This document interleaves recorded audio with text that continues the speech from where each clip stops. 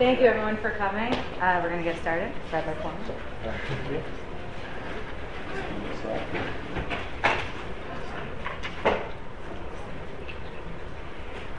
Okay, hi everybody. Nice to see you all.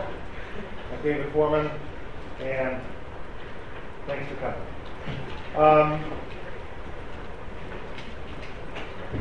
Okay, so there's a couple different things I can do with you guys today related to the Megillah. One of the great things about coming up with topics for these things is you can actually do 2 or 3 different talks under the same subject, depending on what you guys have already heard.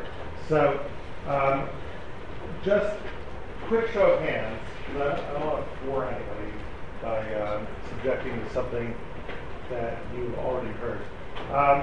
At Aleph Beta, we have a bunch of Megillah courses. We put out one this year, which we released just about a week ago. And if you folks have not seen that yet, I'll talk about it with you, give you a live version of it, and we'll do that. But it would help to know if any of you guys have seen that all the way through. So, you've seen the new course. The new course is on Mishloach Manot and right? And you've kind of gone through the whole thing. You can just raise your hand and let me know. Okay. One person. Okay, and that's it? Looks like that's it. All right, so what I'll do is I'll kind of go through that course, but in the interest of our one person here, I'll try to, isn't such a bad thing, and I'll try to elaborate a little bit more so that you'll get some new stuff which doesn't exist in the course. So I'll talk a little bit quicker than I otherwise would and put in some stuff that I've come up with since then. Let me show you then a different screen. Bring you into the Megillah over here. Does anyone know computers well? How do you zoom in on text? Anyone know this? Control plus. Control plus. Magic. Okay. All right. Does that work? Can you guys see that more or less? Yeah. We can make it a little bit larger. Okay. Fantastic.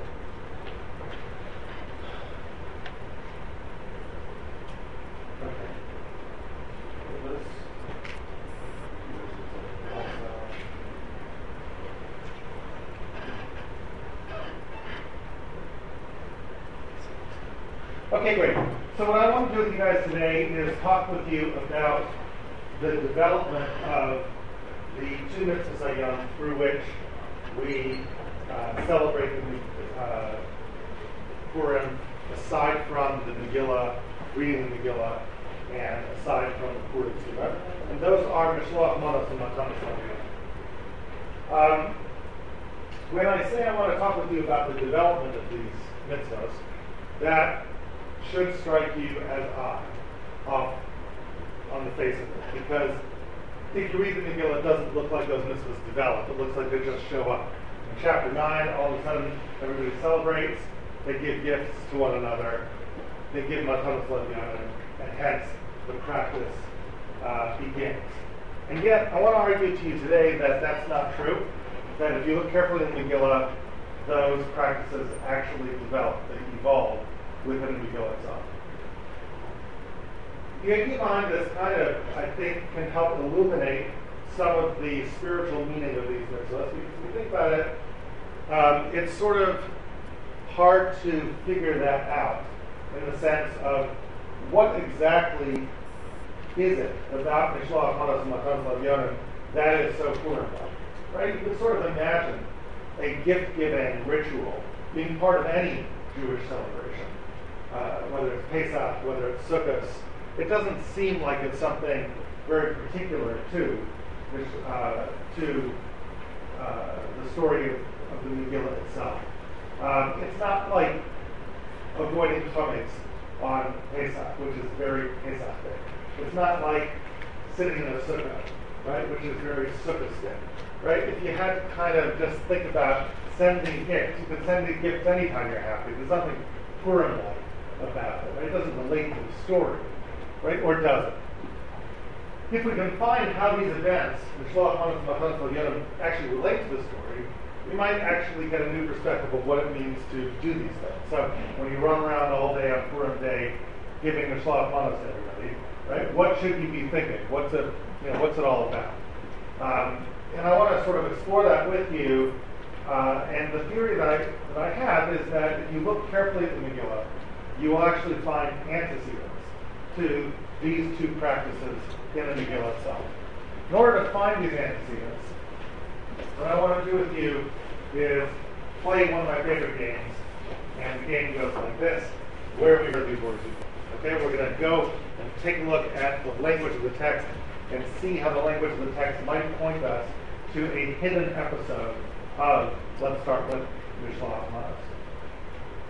The language for Mishloach Manot appears first in chapter 9.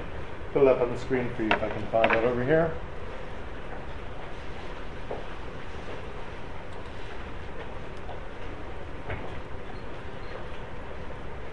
Right, here's our verse where we hear about Mishloach Manot Ish L'Re'ehu right over here. Notice that before we hear about that, we hear about something else. HaChodesh asher napach lahem miyagon l'simcha me'evel liyom tov.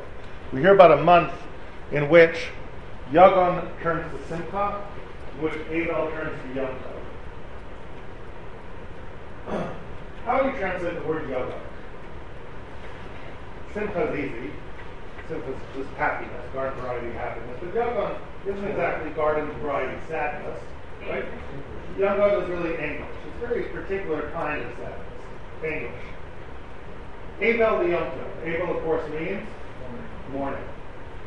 Two kinds of ways of construing the particular sadness of the genocidal decree. It provoked us to two things: to mourn, Evel, and also provoked us to feel anguish, right? Yagon. But I also want to argue to you that perhaps in this pasuk that talks about Mishloach Manot and Matanos L'Yom, and also talks about two flips, the flip from Yagon to Simcha and from Evel to Yom Tov, I want to suggest a possibility that the two flips mentioned in this pasuk correspond to the two practices here. The practice of Mishloach Manot and the practice of Matanos L'Yom correspond to the flip from Yagon to Simcha and the flip from Evel to Yom Tov. Moreover, I want to suggest also that each of these flips actually happened twice. The one that we're aware of, the one that's most obvious, is the national flip, which is to say, when it was disastrous, when we were all going to die, we felt anguish, we all felt in mourning, and things got better. But I want to suggest that the hidden instance of Mishloach Manot and Matanos L'Yom in the Megillah actually takes us back to an earlier flip, long before the nation experienced the flip from Evel to Yom Tov, from Yagon to Simcha. There were particular people, individuals, in their own private lives, who experienced what the nation would experience. And if we can find that, we'll also find our first hidden example of Mishloach Manot and Matanos L'Yom. In order to see that, let's look at the words. The words for Mishloach Manot are Mishloach Manot Ish L'Re'ehu, Matanos L'Yom. When you look at that phrase, we're going to look at three parts of the phrase. Manot, part 1, Ish, part 2, and Re'ehu, part 3. Let's start with Manot. The word Manot, gifts, portions of foodstuffs, that appear over here in the Megillah. Does that word ever appear in the story of the Megillah, the story of Purim? Do we ever have an example of the word Manot? Free Coke for the correct answer. Oh, I think we'll have this farm sale for right? It's the least you could do. No, I'm here for this. So we can at least give out free Cokes. Okay, so, right? Manot. Any Manot? All right, let's start with Re'ehu. Any Re'ehu? Are there any Re'ah in the Megillah? Aside from Mishloach Manot Ish L'Re'ehu, does the word Re'ah ever appear in any shape or form in the Megillah? Scour your memory of the Megillah.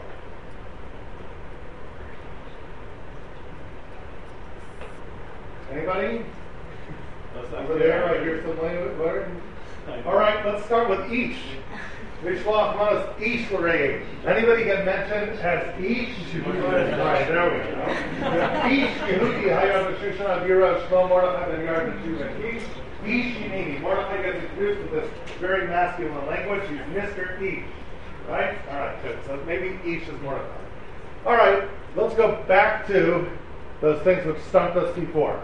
The word Manos and the word Re'eh. Let's go to Manos. It turns out that the word Manos actually does appear in the story of the Megillah once. Only once. Where is the single time that the word Manos appears in the Megillah? It appears in chapter 2. Let me show it to you. Anybody know where? By the way, if I ask you questions, you are allowed to answer. Okay? That's the way it works around here. Okay? I am actually not being rhetorical. So let's see if we can find it over here.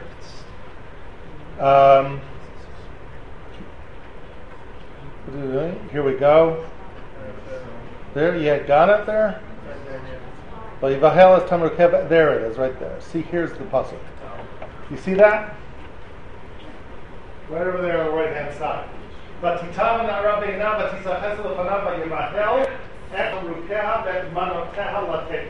This is one of these verses that you just don't remember in the Megillah. It's like a throwaway verse. Right? It's not one of the famous verses. It's this little tucked away trivia verse where when Esther was in the palace, when she got her perfume, she got these manos. Right? Hegai, who's the head of all of the maidens in the palace, Hegai actually delivers Tamrukeha, which means her perfumes, Ben Manoteha. But the interesting thing about this is that if you look back in the rules for the beauty contest, you'll find that what were the women supposed to get? They were all supposed to get something from the palace, but what were they supposed to get? Anyone remember? What did the palace make sure that everybody got? Whatever they wanted. Yeah, which is? Manatam Tamrukehen, which means every lucky maiden got lots of perfumes, right? Enough perfumes to spend 6 months marinating in them, 6 months marinating in Shemin or 6 months marinating, right? They're like, great, all the perfume you want. Not much in terms of food, but you got all the perfumes that you could want. Now, notice that it only mentions that everybody got perfumes, but when Esther got her perfume, she actually got something else too. She got these manos. Nobody else got them. She got manos. Fascinating. Could this be an instance? The only time you ever have manos. Could this be an instance of Mishloach Manot, Ish L'Re'eh? Well, let's talk about Re'eh. Where does the word Re'eh ever appear in the Megillah? Turns out the word Re'eh also appears once, and once only, in the story of Megillah. Let me give this to you one last time. Last chance for the single occurrence of Re'eh in the Megillah. Anybody know where? There it is. Give that man a free Coke. Sign him up. Okay? So, that is at the end of chapter 1. Right before this, let me show you the end of chapter 1. End of chapter 1, right over here.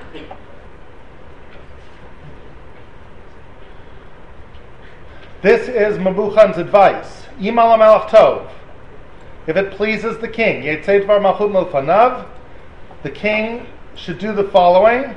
Vashti did not come before the king, but Malchuta Yitin HaMelech, let the king give her queenship, Liru'uta Hatovamina, to her Re'eh, to her friend, to her colleague, to her fellow, that is greater than she. The winner of the beauty contest will be this Re'eh, who is going to get Vashti's crown. Now, in chapter 1, we don't know who that person is. But, of course, later on in the Megillah, we do find out who that person is. Who becomes the Re'eh? It's Esther. You guys got to do better on the answer question. Who becomes the Re'eh? Esther. Much better. Okay, but with a little more enthusiasm next time. Okay? Esther becomes the Re'eh, right? So, it is, right? Esther becomes the Re'eh. So, just think about how coincidental this is. You have the word Re'eh appearing once in the story of the Megillah. You have the word Manot appearing once in the story of the Megillah. Now, lo and behold, they go together. Because it just so happens that the girl who gets the Manot in chapter 2 from Hegai just happens to be the Re'eh who becomes queen. So maybe she was the first recipient of Mishloach Manot Ish L'Re'ehu, which, if true, would give you an insight into who the sender might be in chapter 2. When Esther received those mysterious manot from Haggai, the question is, was Haggai really the sender of the manot? Or was he perhaps just an intermediary with another anonymous sender behind them? Who would that sender be? Ish. Mishloach Manot Ish L'Re'ehu. Who's Ish? Mordechai. Mordechai is Ish. Right? In which case, it's possible that in chapter 9, when we hear about Mishloach Manot Ish L'Re'ehu, we're hearing a veiled reference, we're hearing about a mitzvah, but the language of the mitzvah, if you connect the dots, leads you to make a conclusion about a hidden act in chapter 2. When Esther was in the palace in the king's harem, Mordechai slipped her manot, right, these foodstuffs, these little chocolate chip cookies, through the good offices of Haggai. Right? Okay. Now, if we stop now, and I left and send you guys back to this farm sale, and somebody asks you, so, how'd the farm sales go? And you say, oh, it was fine. I heard this talk. Foreman has some crazy theory about the Mishloach Manot. And they say, oh, what's the theory? He thinks that there's this evidence that in chapter 2 that Mordechai actually sent these manot to Esther, and then, you detail the evidence, the person says, oh, that's very exciting. So what? Why does this matter? How does this change your view of the Megillah? You would have no idea how this changes. You'd be able to win a trivia pursuit contest on the Megillah, right? You could find the hidden Mishloach Manot earlier in the Megillah, but you have no idea why this would actually matter, why anyone would care. So what I want to do with you now is try to explore why we would care. Why does this matter? Because it sounds like it matters. Here's why it sounds like it matters. Because this is how Mordechai and Esther chose to develop the mitzvah sayom of Purim, right? They could have done anything. Think about it. They could have said, here's how we're going to memorialize Purim. We're all going to make paper mache models of the Persian palace. That would have been very Purim-like. They could have said, we're all going to burn Haman in effigy. That would have been very vivid. But no, instead, the way we all celebrate Purim is by giving Mishloach Manot, which means, if this theory is correct, emulating this gift in chapter 2. This little trivial chocolate chip cookie gift. That's what it's all about. This must be central to the idea of Purim, that episode. Otherwise, why make that what it's all about? How is that central? So to do that, what I want to do with you now is to actually go through the story of the Megillah and to read it in a slightly different way than we normally read. The way I want to read the Megillah with you is not as a reader, but as a participant. So normally in 2018, you read the Megillah, right, and you're divorced from the events. But what I want you to do now is to read sukkim surrounding this event in chapter 2, but to read it as if you were a participant. What would it have been like to have experienced the events that the Megillah is describing as a participant, as Mordechai experienced them, or as Esther experienced them? Okay? So let's actually go into the text and see what would have been like.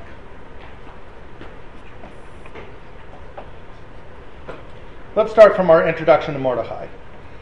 Mordechai gets introduced about 5 verses into chapter 2. Look at the first 4 verses of chapter 2. How would you summarize these verses? What are they basically about? Right before you get to Ish Yehudi Hayom Shushan, just kind of skim through those for 5 seconds and tell me what's the main topic of the beginning of chapter 2.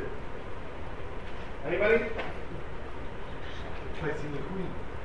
Replacing the queen. How are we going to do it? I know. We're going to have a beauty contest. So we've got all the rules for the beauty contest for the first 5 verses, for the first 4 verses of chapter 5. Enter the 5th verse. Ish Yehudi Hayom Shushan Hira.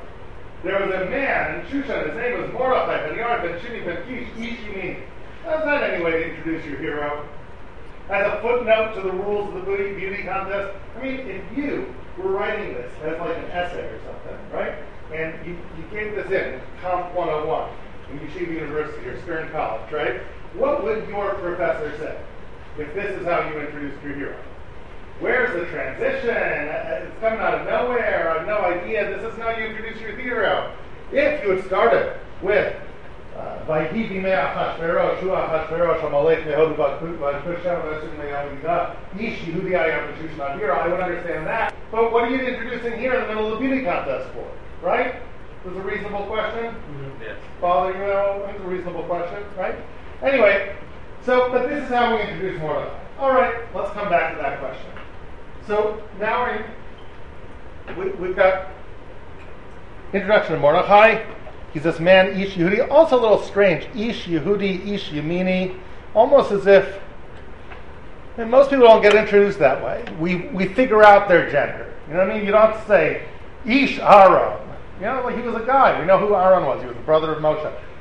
You figure it out. You know, we don't hear Isha Esther. That's not how she gets introduced. It's strange to sort of introduce Mordechai that way, as if we're sort of harping upon his manness. But let's look at the next verse. Look at the word that appears over and over again in this passage. Asher hagla Yerushalayim, Nagola Asher haglasa. Im Yechonyahu Melech Yehuda, Asher hagla Nebuchadnezzar Melech Babel. What word do you hear over and over again in this passage? Golos. Exile. Mordechai goes through an exile experience. What would that mean? What would it be like to be Mordechai at this moment?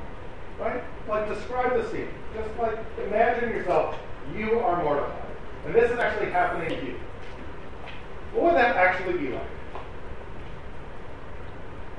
Anybody? Depressing. Painful. Depressing. What's happening around you? Destruction. Right? Destruction. What does that actually mean? Imagine you went into exile now from Washington Heights. Right?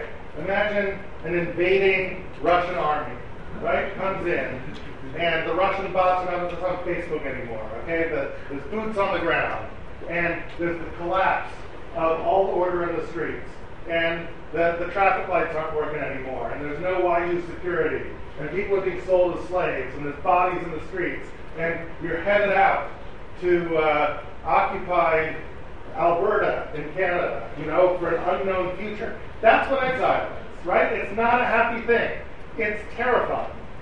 People are dying. People are being sold as slaves. Everything is over. Your life is over. And now, if you're Mordechai, or if you're anybody experiencing that, as you're tromping down the dusty road into exile, what are your thoughts going? What is your number one priority? What's your number one priority? What's anyone's number one priority? Survival. And Maslow's hierarchy of needs, you're at the bottom, right? It's not about self-actualization anymore. It's not about love, right? It's about survival. That's what your thoughts go to. But look at the next verse. What does the next verse paint you a picture of? Vayhi omein es Hadassah. In that picture, he took care of this girl, Hadassah.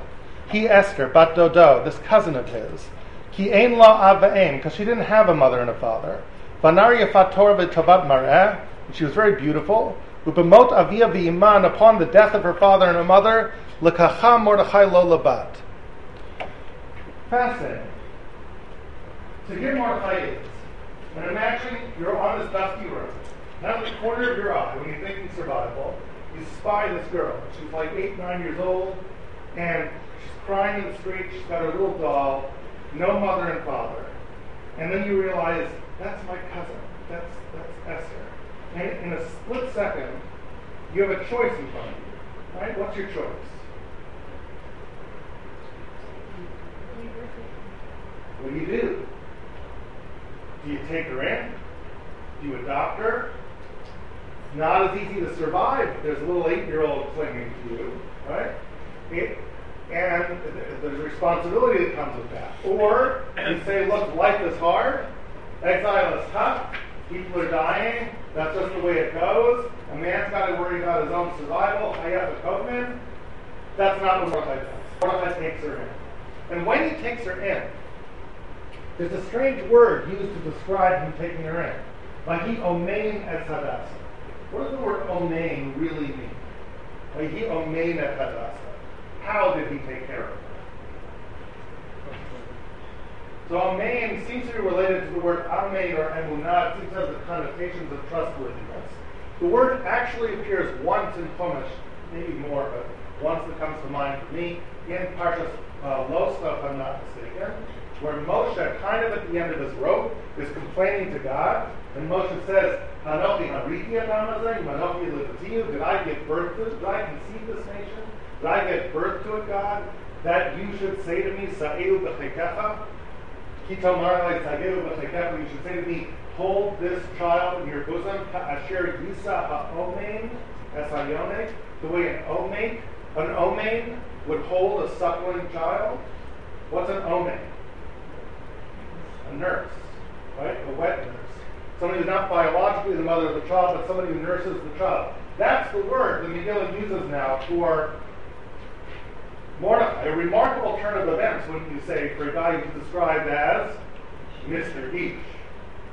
Right? You describe him and his masculinity stands out, and all of a sudden, he becomes the most feminine person imaginable. He's Mr. Omen.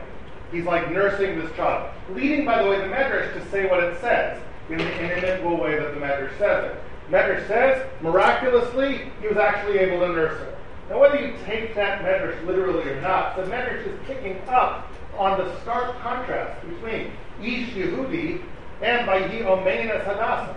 He's taking care of her in a way that only a mother could, because Ein La Ad Ba'im. If she's going to be his bat, if she's going to be like a daughter, it's not enough just to be like a father to her. I have to be like a mother to her. I have to replace her whole family. And this is Mordechai. But if that's the case, if you look at this verse carefully, there's something here that doesn't belong. Read this verse again and tell me what doesn't belong in this verse. What not only this doesn't belong, but actually, if you really think about it, it's even a little offensive. Seems a little offensive. Like, what's this even doing here? Read it again. Vayi omein es Hadassah, bat dodo. Ki ein la b'ema, nari yifat Torah v'tovat mareh, v'mot aviyah v'ima l'tacham Mordechai lo levad. What's the problem? Why am I hearing that she's drop dead gorgeous? Do I really need to hear that now? What is the unsettling implication of mentioning how drop dead gorgeous she is in the middle of this puzzle? Is that why you took her in? And if she wasn't on the cover of Teen Vogue, then he doesn't take her in? But that doesn't sound very nice, right? I mean, what is going on? Why in this puzzle are you emphasizing her outstanding beauty? Right? It's just a weird thing. What's the answer to that question? Okay, the answer would seem to be, this gets back to the general context of these verses. What is the larger context here? Saving Jesus. This gets back to the question of why Mordechai is even introduced this way. Right? What's this chapter really about? It's about the beauty contest. The beauty contest hangs over the whole chapter. It's actually the context for the introduction of our hero, which explains what Esther's beauty is doing here. In other words, at this moment, just as there is a note of hope for this girl Esther, just as there's this possibility that her life could return to a semblance of normalcy, when Mordechai scoops her off the street, dries her tears, and takes her in with her doll off the dusty road, even at that moment, the text gives you a note of foreboding, which is, Hanara Yefat Toar V'Tovat Mareh. She was very beautiful, and there was a beauty contest going on. Which means what? And now again, you have to read it not as a reader in 2018, you have to read it as a participant. What would it be like at the time? Right? In 2018, if you think about a beauty contest, and you're a girl who's 8 years old, and it's time to dress up, you think, oh wow, could I be Esther? I could dress up in a beauty contest. I can wear my leotard with my butterfly wings, and I can wear my tinsel crown and my cellophane scepter. And I bet I could win the beauty contest. Beauty contests are so exciting. Pick me, pick me, pick me. But if it's 400 BC and the actual beauty contest is happening, How excited would you be to be one of the 10,000 women drafted into the king's harem in the beauty contest? Not so excited. Why would you not be so excited? What happens the night you get drafted? What happens to you when you get drafted into the beauty contest? You don't have a family. The problem is, your chances of becoming queen, even if you consider that desirable, is 1 in 10,000, right? Most likely what happens to you. See, the problem with harems, right, is that once you enter them, you don't exit. It's a one-way street, harems. Right? That's the way it was in the Persian harem. That's the way it was in the Chinese harem. That's the way it always was with king's harem. The 10,000 women, the night they get drafted into the harem is the first night of the end of their lives. You don't leave. You're just an object of beauty that's moldering away in this dark harem. Everything you had, everything you knew is gone. And so here's this moment of foreboding. Esther's beauty is actually her Achilles heel. It's her vulnerability. It means she might get chosen, which is exactly what happens in the next verse. The next verse says, "Vatilakach Esther el Beit HaMelech." And if you look at those words carefully, "Vatilakach Esther el Beit HaMelech," you'll find that they play off two words in the previous verse. Which two words? "Vatilakach Esther el Beit HaMelech." Mordechai lekacha, that's word number one. Mordechai lekacha lo le bat. There's word number two. Mordechai lovingly takes this girl in as if he's his own daughter, but then she gets taken one more time, but taken in a passive way, such that you don't even know who the taker was. The stormtroopers come in the middle of the night and take her not as a bat, take her el beit hamelech, take her into the harem, into the house of the king, and all of a sudden she's no longer a lovingly doted upon as a bat, but she's now just this thing. She's now just part of the household, and part of the household of the king. And now, if you think about that moment, and ask yourself, what was that moment like from Esther's perspective? What was that moment like from Mordechai's perspective? Let's just play it out. From Esther's perspective, what's the moment like? What would it feel like as that first night in the harem, when you don't know anyone, when it begins to sink upon you that this is your new reality, that you'll never leave? What do you feel? Anguish. There's that word. That's the first moment of Yaga. That's the first moment of anguish. Long before a nation felt anguish, this is the moment that Esther feels anguish. Her life is over. Now take Mordechai's perspective. What's it like to be Mordechai? To have taken Esther in, to lovingly nurture her, and then one night, about 10 o'clock, you left the house to go pick up some milk at the makolet, and you come back, and you knock on the door, and there's no answer. And you kick down the door, and you scream Esther, and there's no answer, and all you see is crumpled sheets in a room, and you realize the stormtroopers are here, and they took her. Right? And now you begin to reflect upon that. You realize that she's gone, and that she's not coming back. What do you feel? Mourning. Abel. This right now, simultaneously, is the first moment, the moment that she's taken, of Yagon and Abel. But Yagon and Abel not for a community, not because of a genocide. Yagon and Abel for two people. Yagon for Esther. Abel, mourning for Mordechai. After the guilt dissipates, why did I leave? I knew she was vulnerable. And then the mourning sets in, and he's just sitting there mourning. And it's fascinating that a couple verses later, we hear Mordechai mithalech b'chatzar beit hanashim, b'chol yom v'yom, right? Every single day, Mordechai would go, and he would pace in front of the barbed wire, in front of the harem. And he would just pace back and forth there. And here you have to read without knowing the end, right? If this is all you knew, and you were Mordechai's friend, and I'm a volunteer for Mordechai's friend. Only Mordechai. Only Mordechai's friend. What's your name? Yosef. Yosef's being Mordechai's friend.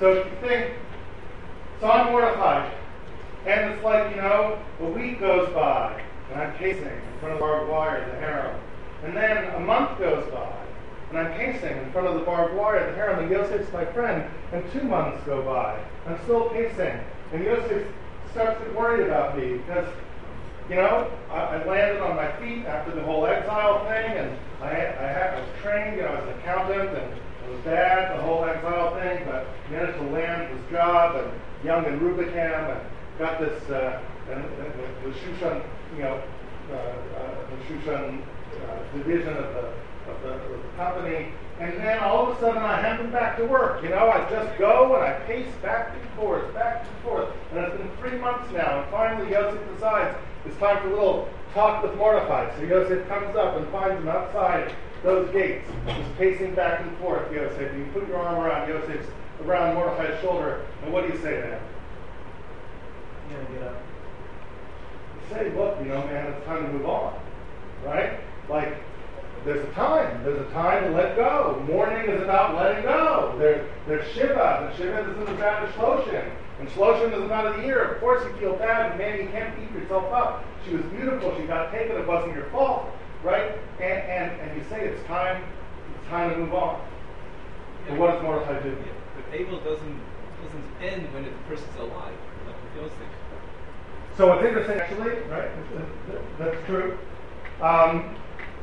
When the person's still alive, the Abel doesn't end, right? And here Mordechai's tormented by that kind of Abel, sort of this never-ending Abel. So look at the next verse.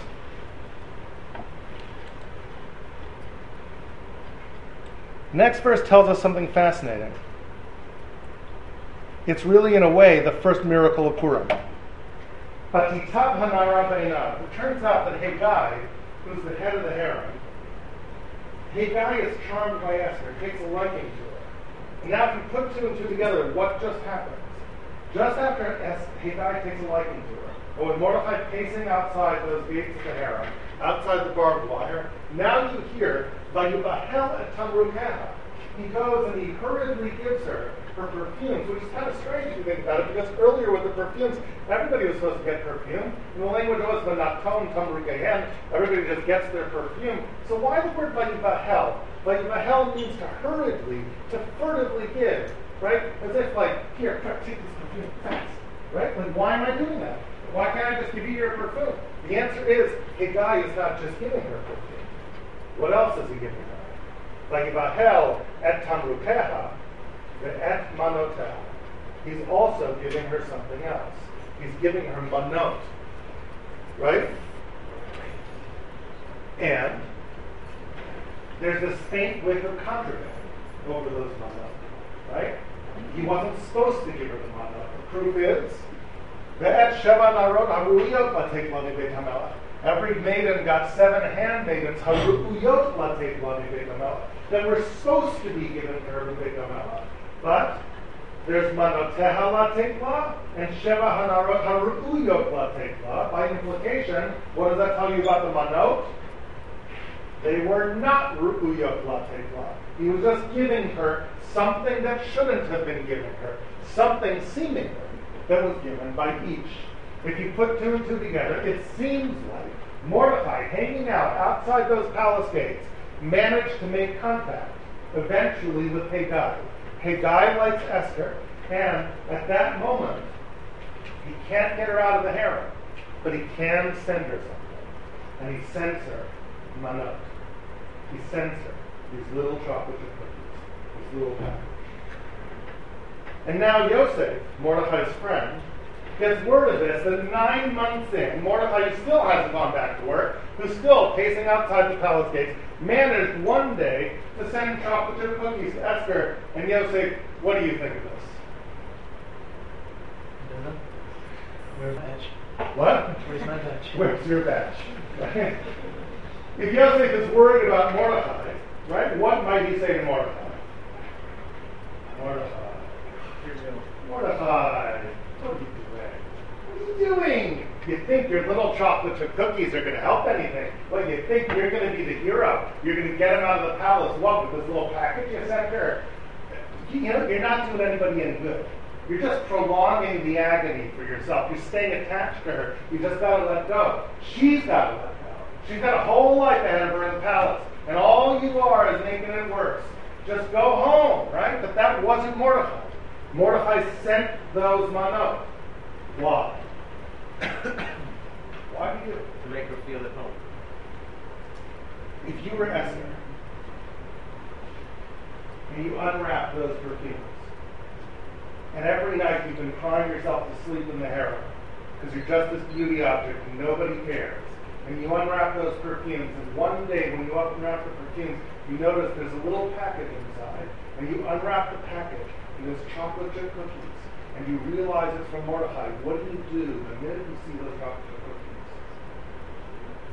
It's the best day in the world. You smile. For the first moment, what do you feel? Simcha. That's the flip. That's the first moment that yoga turns to simcha for one person. Not for a whole nation, just for one person. The minute she opens those chocolate chip cookies. And it's true. Her destiny isn't changed. Nothing really changed for her. She's still stuck in the harem. But still, that was an act of love. Somebody actually cares about me. And that changes everything. That gives me this hope, even though it's irrational. And it's well known. I mean, they have Aleph Institute for Jewish prisoners, and you think about Rubashkin, and it really does make a difference, even small things. I'll tell you a story. Wasn't planning on telling you a story, but I'll tell you real fast. I was just actually in South Africa. I went from Jerusalem to South Africa, and my travel agent, God bless his soul, thought it would be a good idea for us to travel via Frankfurt. You know where Frankfurt is, and it's 5 hours in the other direction. So here I am. I'm on a Lufthansa flight from Tel Aviv to Frankfurt, and I haven't been on Lufthansa much before. It's a full flight, and my family is like up at the beginning of the plane, and they move down and switch chairs to me, and switch chairs to the person next to me, and kind of moving their luggage around. And as I begin to move somebody's luggage around out of the overhead containers, this guy in the back row stands up and says, "That's my backpack." And it's like, "Don't touch my backpack." And it's like this confrontation at 10,000 feet. And I said, "I'm not really touching your backpack. You're just moving around the stuff over here." He had this watchful eye in his backpack. I want to make sure nothing happened to him. He sat down right next to me, right across from me. And I sat down in the aisle seat across from him, and I'm thinking it's Lufthansa on the way to Frankfurt. And this guy, like 70 years ago, he's the concentration camp guard, right? And he's watching me, and I'm the Jew, the sacrificial Jew. And I'm thinking like he was this German, and I got all these fantasies going on in my head. But then, like about 20 minutes later, I figure, you know what, I'm stuck for the next 5 hours with this guy next to me. Let me just make friends with him. So I'll try to make friends with him, start a conversation. So I start a conversation. I ask, "Hey, how you doing?" So he goes, "I hate flying." So I said, "Really?" He goes, "Yeah, at least back here. I don't like much up there." And he motions to the cockpit. So I said, "Oh, are you a pilot?" He goes, "Yeah." So I said, "Commercial?" He goes, "No, mostly military." I go, "Okay, the Lufthansa." So then I said, "So what kind of aircraft do you fly?" So he goes, "C-130s." So you know what C-130s are? C-130s are Hercules transport planes. They're larger than 747s. They take like armored personnel carriers, just huge things, propellered planes. So I said, "C-130s." C-130s were in Entebbe, because I was in Entebbe. So this is one of the pilots in Entebbe, right? One of the 4 pilots who flew C-130 transport planes. His was the last plane off the tarmac in Entebbe. So I introduced my daughter to him, and we had this nice conversation. And it turned out Israeli Air Force pilot, right? But it's completely wrong, right? Not German, right? It was totally off base. So we talked about Entebbe. He had lots of fascinating things about it to say about it. He said there were no heroes in Entebbe. So we knew there were no heroes in Entebbe. He said it was a very simple military operation. It was just the team was heroic because nothing went wrong, and if anything had gone wrong, it would have fallen apart. But it was all easy. So I said, "1 second, what do you mean it was all easy? Like, you guys had to fly under the radar. Like, how low was under the radar? So he goes, yeah, we were flying over the ocean. So I said, yeah, but, right? So he goes, about 100 feet over the water. A little less than 100 feet over the water. You know what it is to fly 1,000 feet at 100 feet, 1,000 miles at 100 feet over the Red Sea, right? In a 747 with propellers, right? At night. Anyway, I said, that's not hard. He goes, no, the planes were designed to do that. Anyway, so I'm talking to this guy, and he says, you want to know what a hero is? I'll tell you what a hero is. So he says, I'm on my way to Frankfurt. You know why I'm going to Frankfurt? I'm going to Frankfurt because I'm going to visit my aunt, the woman who married my uncle. I was very close to my uncle. He says, my uncle made it through Auschwitz 4 years and survived. Great sense of humor, wonderful guy. He says that he and his sister were living in Germany at the time. He got taken into Auschwitz. And his mother, which is the pilot's grandmother, was with them. And he says there was this weird story that they had heard about his grandmother. And no one quite knew exactly what was happening with the story, but what they had heard was that in 1941, she left Berlin by train and traveled through Eastern Europe and arrived in Turkey, and from there got on another train with her daughter and arrived in Palestine. And I said that's really strange because in 1941 I didn't know that anyone could get out by train. You couldn't really get out of Berlin by train. So he said, yeah, but that's not the weirdest part. The weirdest part is what happened next. He dropped her off at an orphanage in Israel, in Palestine. And then she took a train back to Berlin, where she was for the rest of the war. And she survived the war. So I said, that doesn't make any sense. Why would she take a train back to Berlin? He says, that's what we didn't know. And we always asked her that question, and she would never answer the question. She would never tell us what really happened. But then, after she died, my uncle told me the truth about what really happened. So I said, so what happened? So he said that in the years before the war, she'd been divorced, and she was raising these two kids as a single mother in the 20s and then in the 30s. And in the 30s, she became a mistress to a German officer, a general in the German army, in the Wehrmacht, a Nazi general. And he was the one who arranged in 1941 for her to leave, taking her child, her daughter, and safeguarding her, and be able to get safe passage out of Berlin by train, and which she eventually made to Israel. So that's amazing. Why did she go back? She went back, he said, because she still had one more child there. She had the child in Auschwitz. And she thought that if she went back, this German general would be able to help him get out. So what happened, I said? So she went back, and she rejoined this German general. And this general tried to get her son out of Auschwitz, but couldn't. But what he was able to do was he was able to send letters between her and the son. She was able to facilitate communication between them.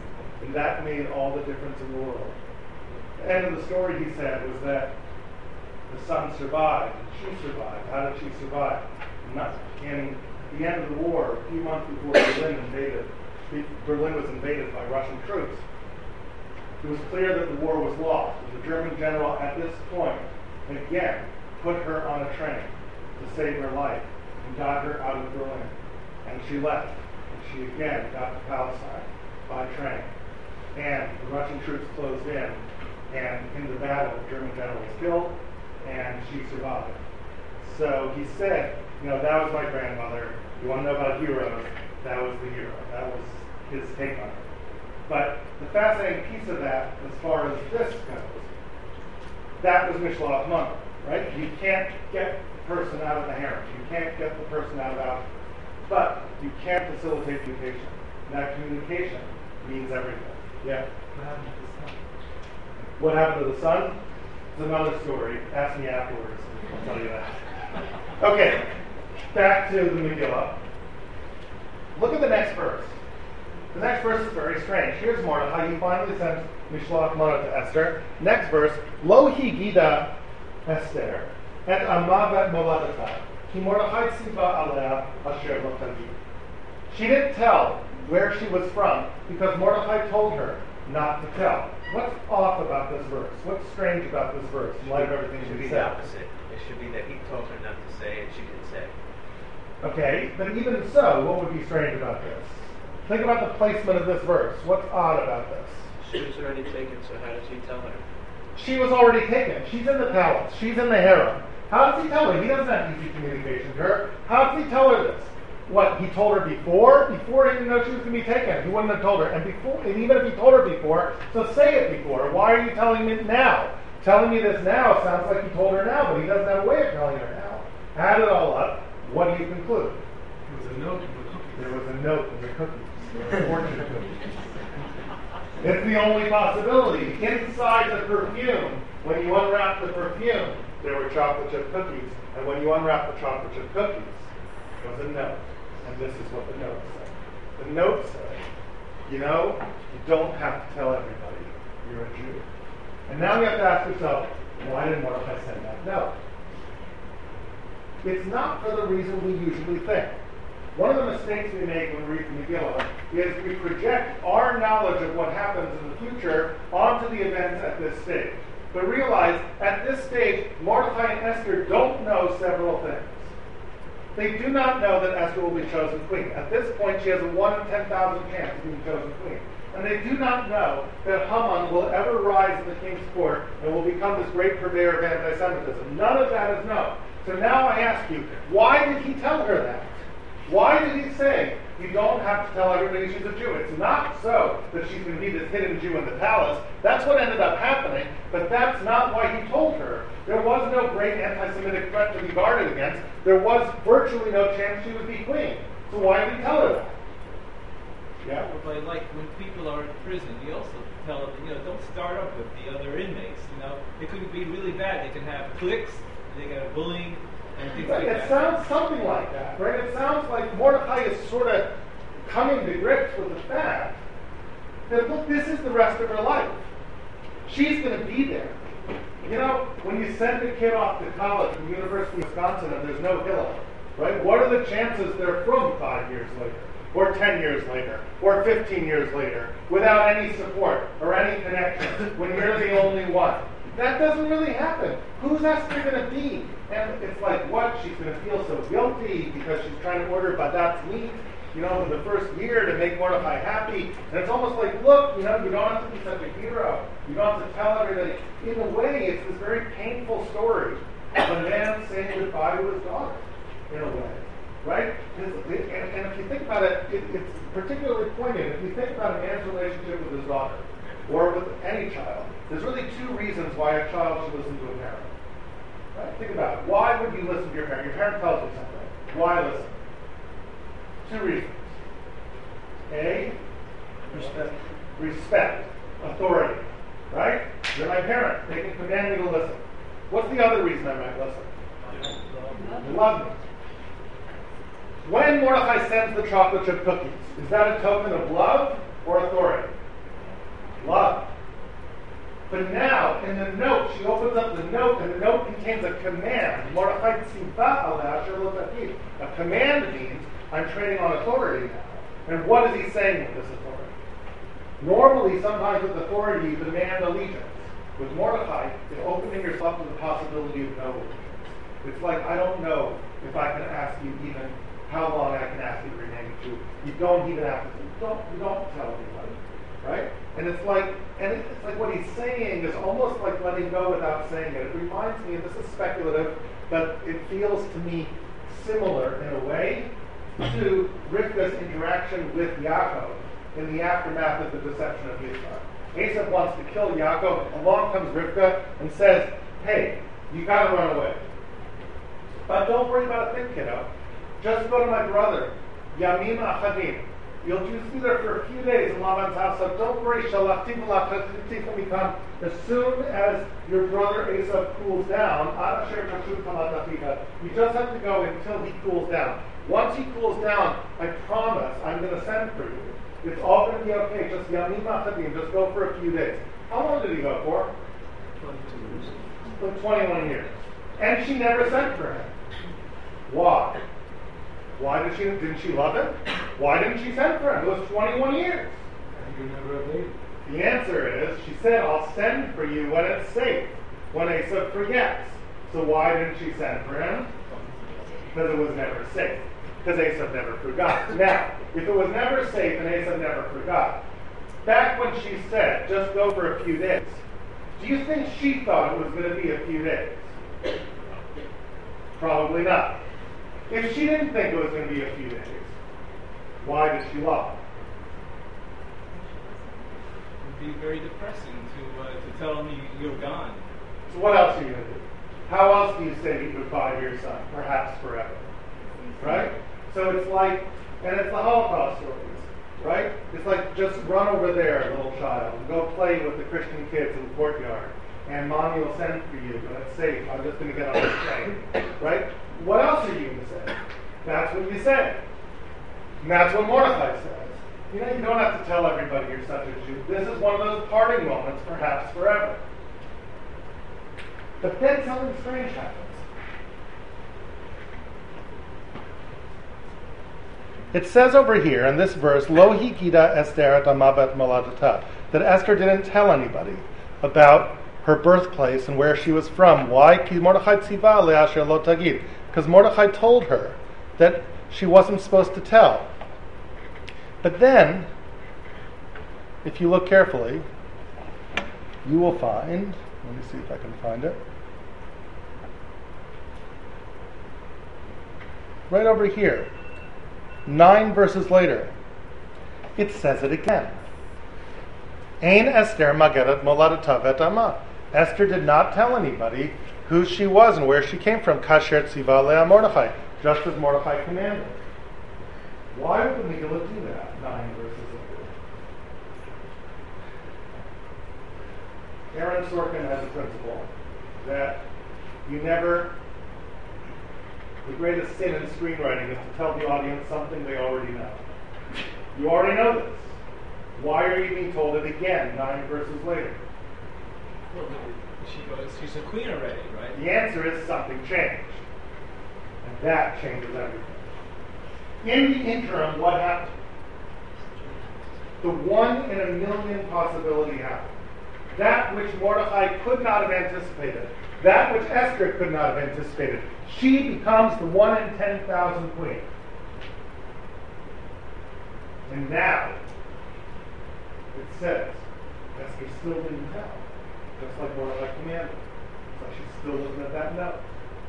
Because it's like if you're crying every night when you go to sleep, and how do you console yourself if you're Esther? You look at those last crumbs of the chocolate chip cookies, and you look at the note, and you pledge allegiance to do what the note said.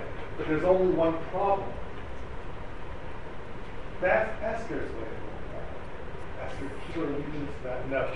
This is what Mordechai told me. This is what Mordechai told me.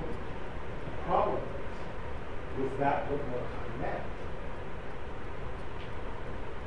When Mordechai said it the first time, what did he mean when he said, you don't have to tell everybody you're Jewish? Why did he say it? You're going to be a girl in the harem. You should make life easier for yourself. You don't have to advertise you're Jewish. Don't worry, you can light candles in the basement. Right? That's what it means. He never meant that in a 1 in a million chance that you get chosen queen, you should deceive the king about who you are. Right? That wasn't part of the plan, but that's what she does. Because she's just looking at the note. Because that's what she's doing. And if you think about it, it's crazy because what she's doing is very dangerous. Right? And if you think about it, it didn't have to end as well as it ended. Right? Imagine the king's dating Esther. It's date number 2. And it's like, so where are you from? I mean, that's a normal thing to ask, right? So where are you from? And it's like, she giggles. Right? And it doesn't answer the question. Like, how long is that going to outlast? Date number 4. Your accent. So exotic. Middle East somewhere, perhaps. Right? And it's like, King, let's not talk about the past. Let's just talk about our future together. I mean, what are you going to say? How do you keep on doing this? You're deceiving that you get your head chopped off this way. But this is what she does. She looks at that note. She never tells. It's not even in Mordechai's head, but this is what she's doing. Which all sets up the next story. Act 2. This, what we've just seen, I want to argue, is Mishloach Manot earlier in the Mikvah. Now the question is, What is Matanot La'Evyonim? I want to suggest it's the very next story. Genocide is decreed. And all of a sudden, the very next story is not about Mordecai sending something to Esther. It's about Esther sending something to Mordecai. What does she send? Clothes to take off his sackcloth. She sends him clothes. Could that be the hidden instance of Matanot La'Evyonim? There's a problem with that theory. What's the problem with that theory? That's true. What else is problematic? What if someone came and told me, the very first Matanot La'Evyonim was when Esther sent those clothes to Mordecai. Mordecai's wearing sackcloth and ashes, and she sends those clothes over to him. We don't send clothes. It's a big important. Those weren't Matanot La'Evyonim. He wasn't an onion. Why was he wearing those clothes? He was in mourning. What was Matanot La'Evyonim? Yeah, okay, but now let me ask you a question.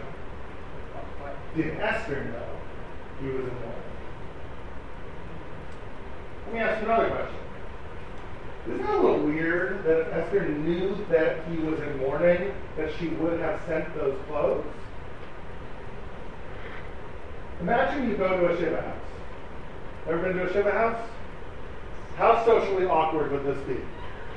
You go to a Shiva house, and it's like the mourner is crying, he's really upset, right?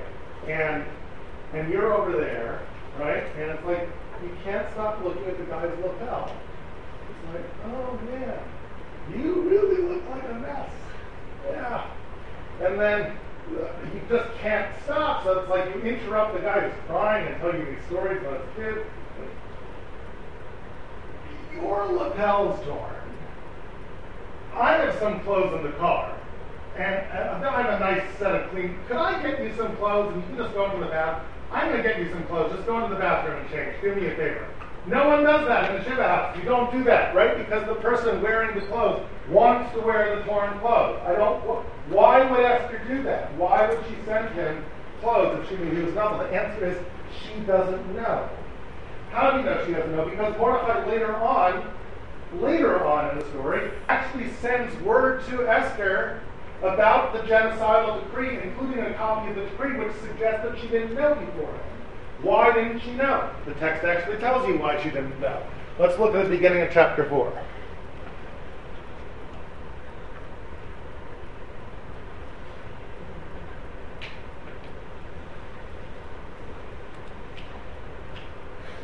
Actually, the end of chapter 3.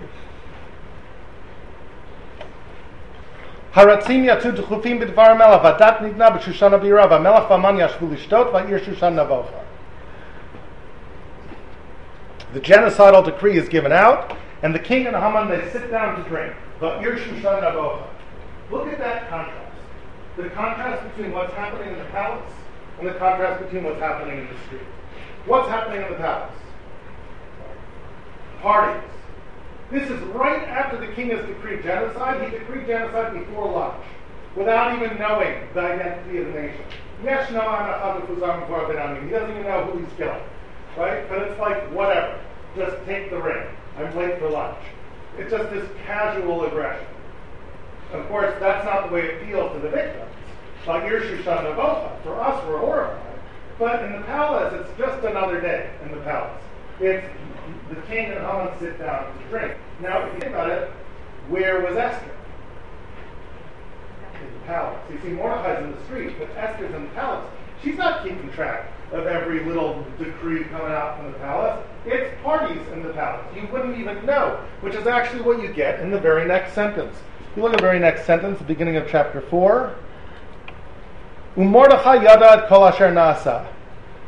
And Mordechai knew everything that happened. Vayikra Mordechai et begadav. So he ripped his clothes. Vayilbash sak v'aver. And he puts on sackcloth and ashes. And he goes out in the city and he lets out this great and bitter cry. Now let's apply the Aaron Sorkin principle here. Never tell an audience something they already know. Which clause could you cut out of this verse without losing anything from the meaning? You already know that horsemen went out telling people far and wide about the decree. You already know that the city of Shushan is horrified. And now you learn that Mordechai ripped his clothes and then he let out this great and bitter cry and then everybody's mourning. What clause don't you need? Why do I need to hear that? If that wasn't there, you'd think he wouldn't know? Of course he knew. Why was he ripping his clothes? You'd figure it out. Why does it have to say Mordechai Yada Asher Na'asa? Answer is, how do you read it? Mordechai Yada Asher Na'asa. Now what's it say? Someone didn't know. Mordechai did. But somebody didn't know. The girl in the palace doesn't know. So now, what's your challenge if you're Mordechai? What do you got to do? Tell us. Let her know. Now, all of a sudden, the girl who you told not to worry about her Judaism so much because, like, whatever, you're in the palace for the rest of your life, she now actually has to start worrying about her Judaism a lot. Right? And now there's this moment where she's actually the ace in the hole. And you've got to get word to her because she doesn't know even what happened. Right? But there's a problem if you think about it. Problem number one. Well, tell me your problems if you're Mordechai. You're Mordechai, you realize maybe Esther can save us. What are your problems? What? Problem number one. How do I get word to her? Right? Problem number two.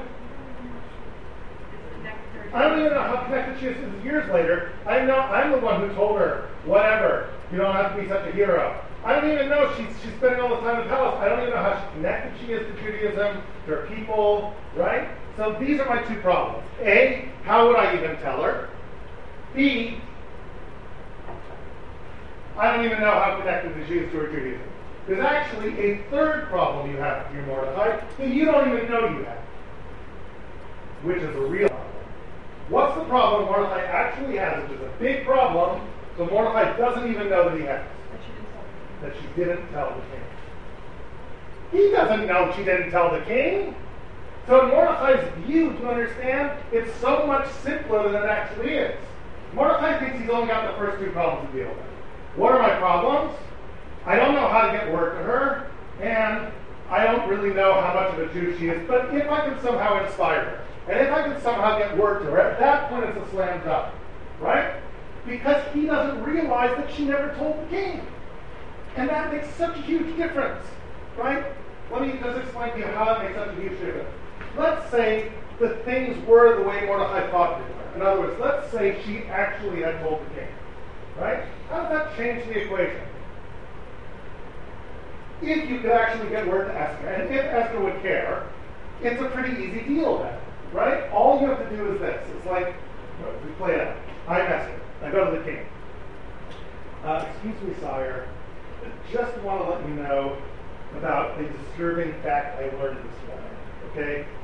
Do you remember on like date number 4, you were talking to me about my accent, and you thought it was so exotic, how I came from Palestine, and we talked about the whole Jewish thing, and you thought, oh wow, I never really met a Jew before, but if Jews are like you, then I'm totally into that. Remember that? Right?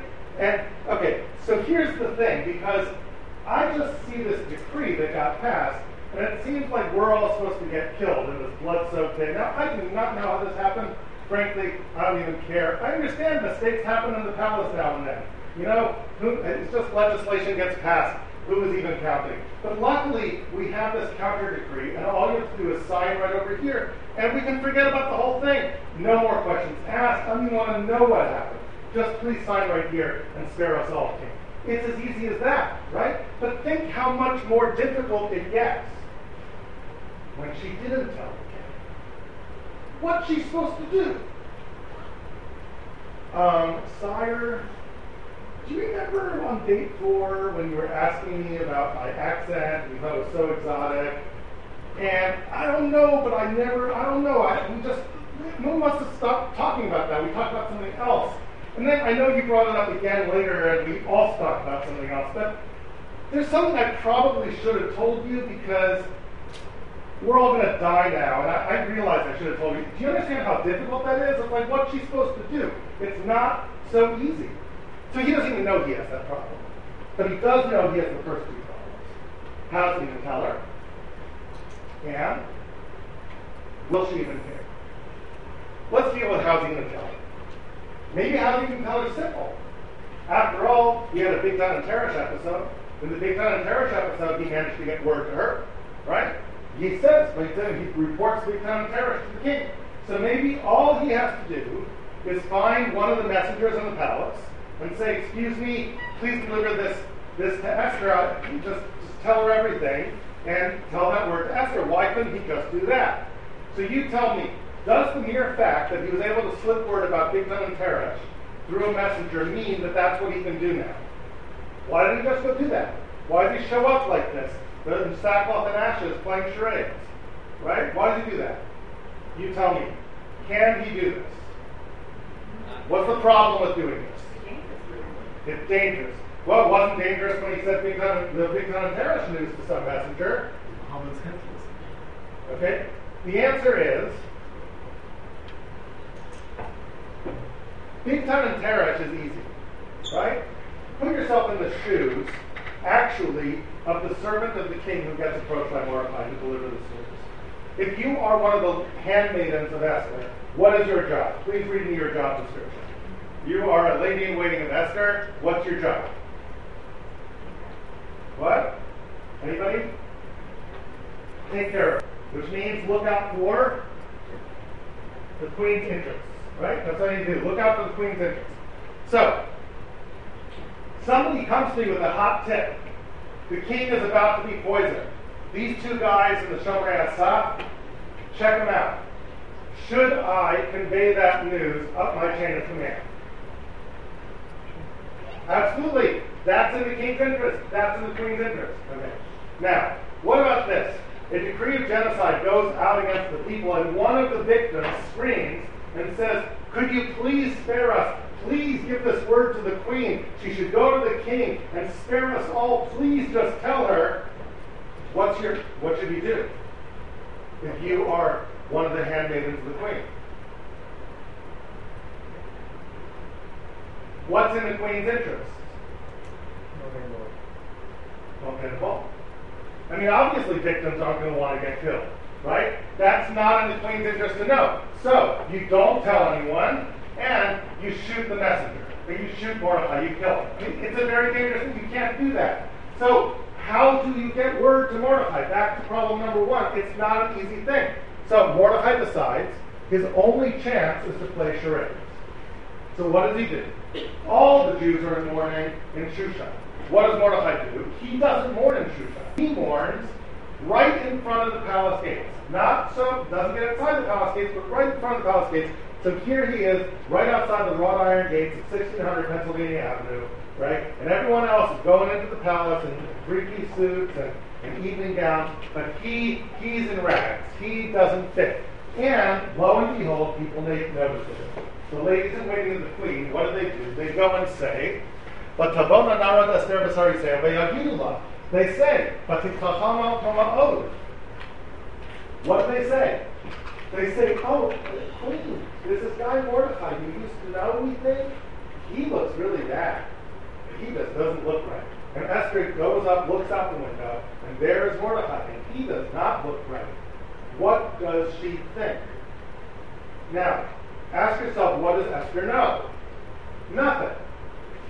Esther doesn't even know that the Jews are mourning off in Shushan. She just sees one guy in sackcloth and ashes right in front of the gates. This guy Mordecai she used to know. So if you're Esther, what's the first thought that crosses your mind? He's off the deep end, he's poor, He lost all his money. He's poor. Nebuch, the guy's a beggar now. He invested with Madoff. The stock market in Persia crashed. It's terrible. Poor Mordecai, right?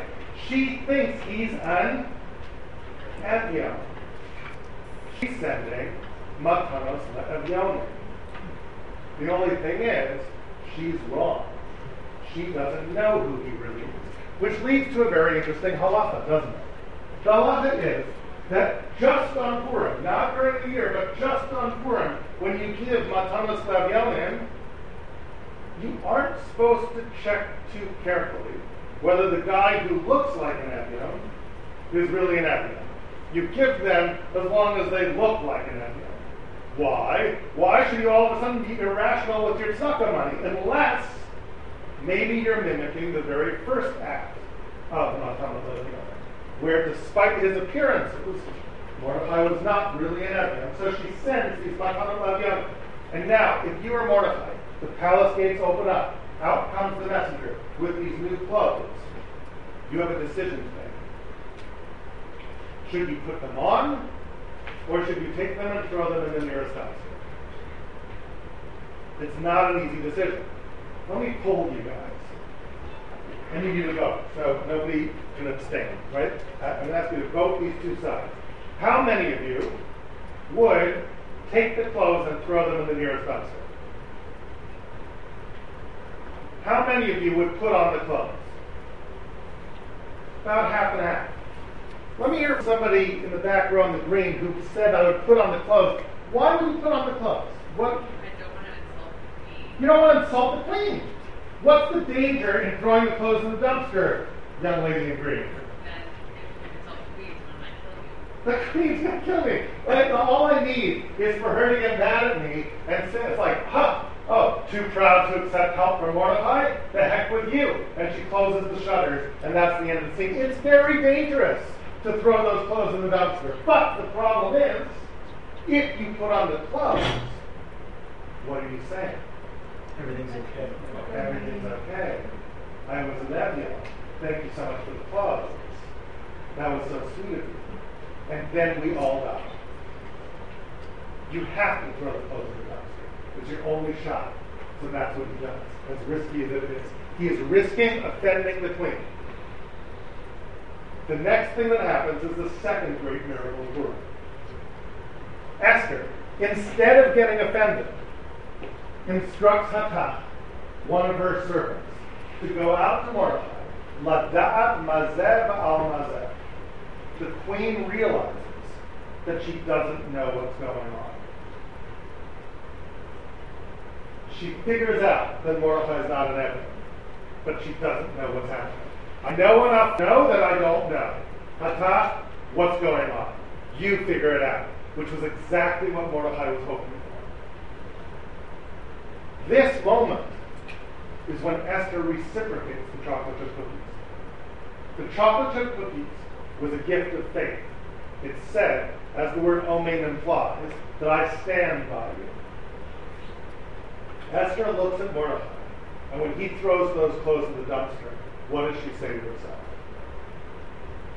That's not the kind of guy that would just disrespect me for no reason.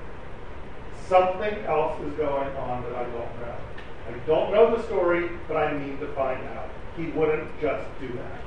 Hatach, figure out what's going on. Now that Hatach gets an explicit command, Ladat mazeh al mazeh, Mordechai now can tell him, because it's now in the queen's interest for him to report exactly what happened, because that was the queen's direct command. Mordechai has won. At that point, Mordechai tells her everything. Vayagim lo Mordechai et kol asher karahu. He tells her everything. And he shows her, and he shows via Hatach the actual copy of the decree, and says we're all going to be killed. So he's solved problem number one. The problem, which is how am I going to get to tell him? The problem is he hasn't yet solved problem number two. Problem number two is I don't know whether she will care. So what does he do? Go back to the two ways. What would you do? Go back to the two ways a father can speak to a daughter. Why should you listen to him? Either love or authority. Which does he choose? Look what he says.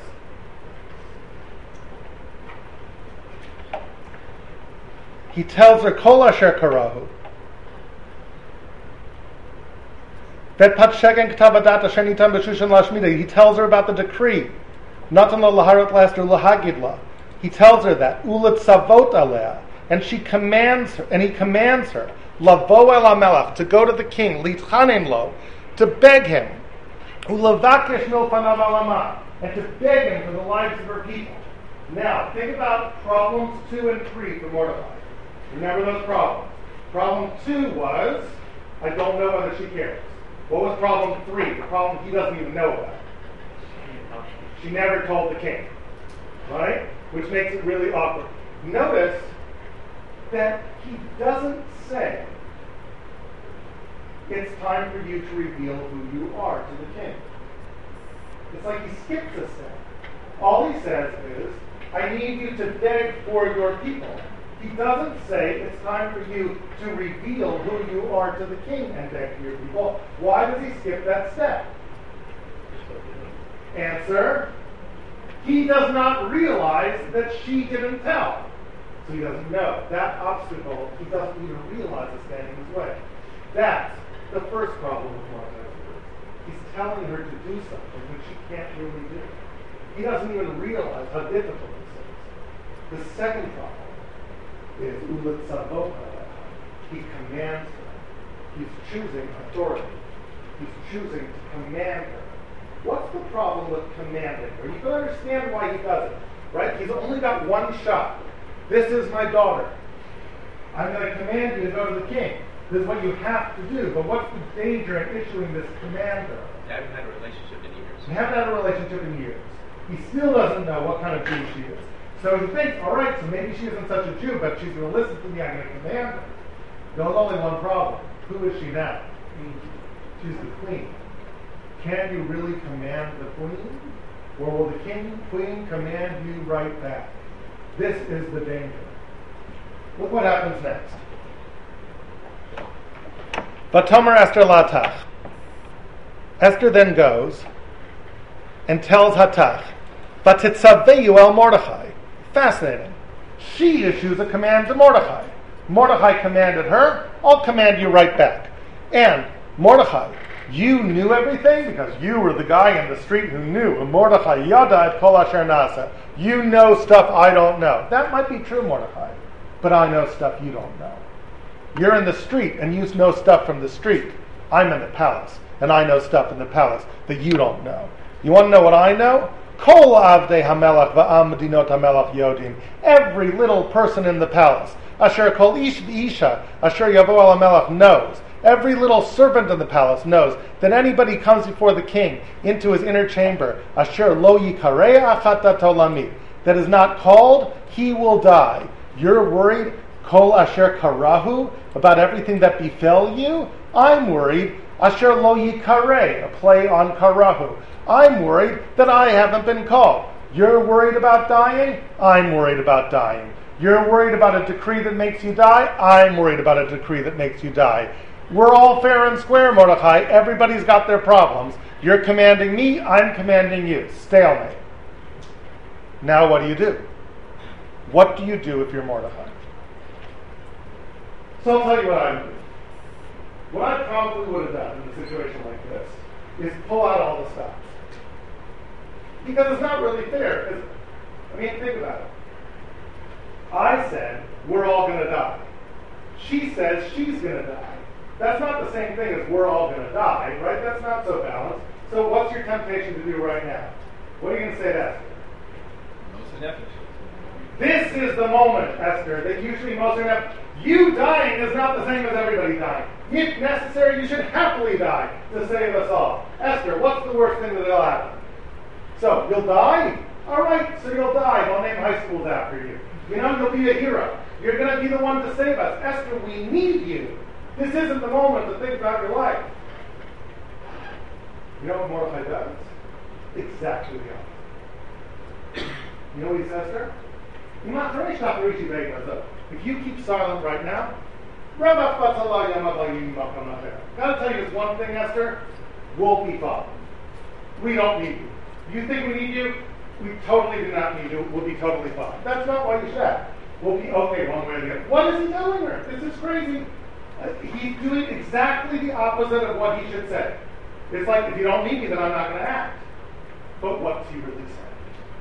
It's at this moment that he's grappling with problems 2 and 3. Look what he says.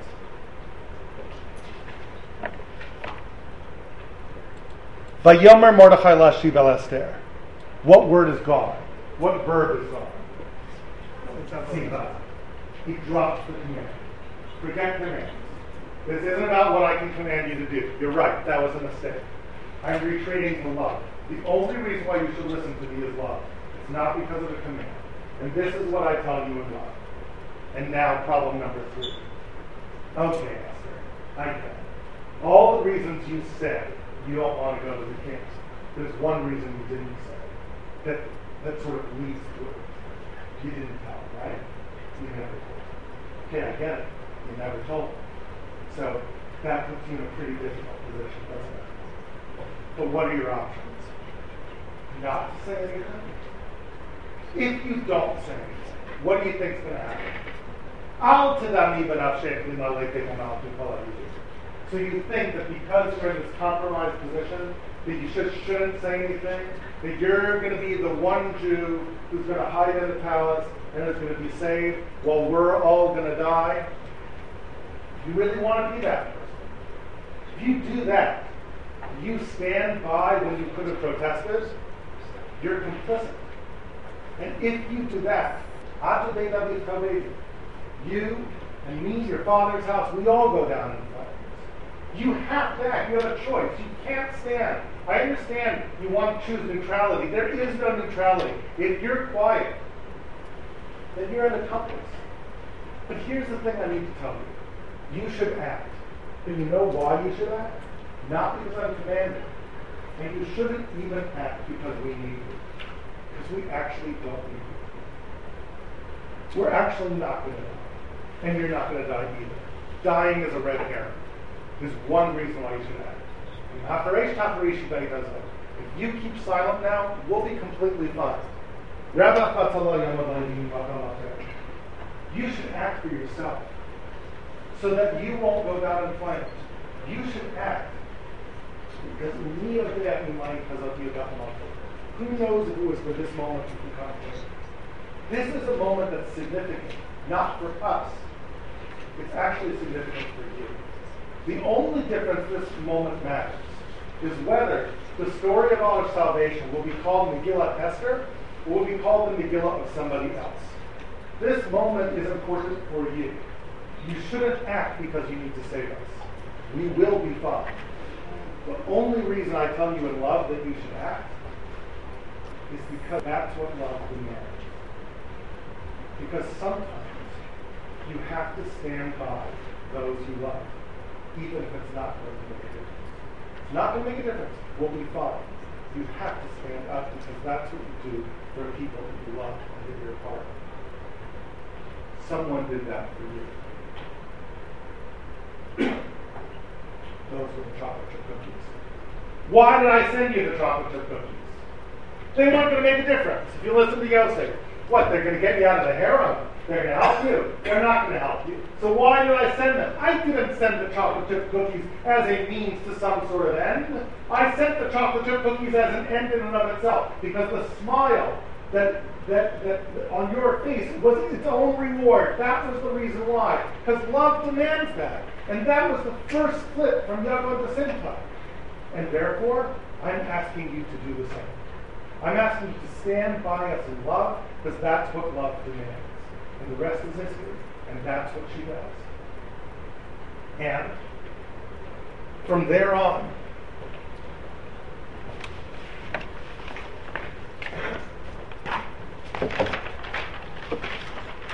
a story evolves.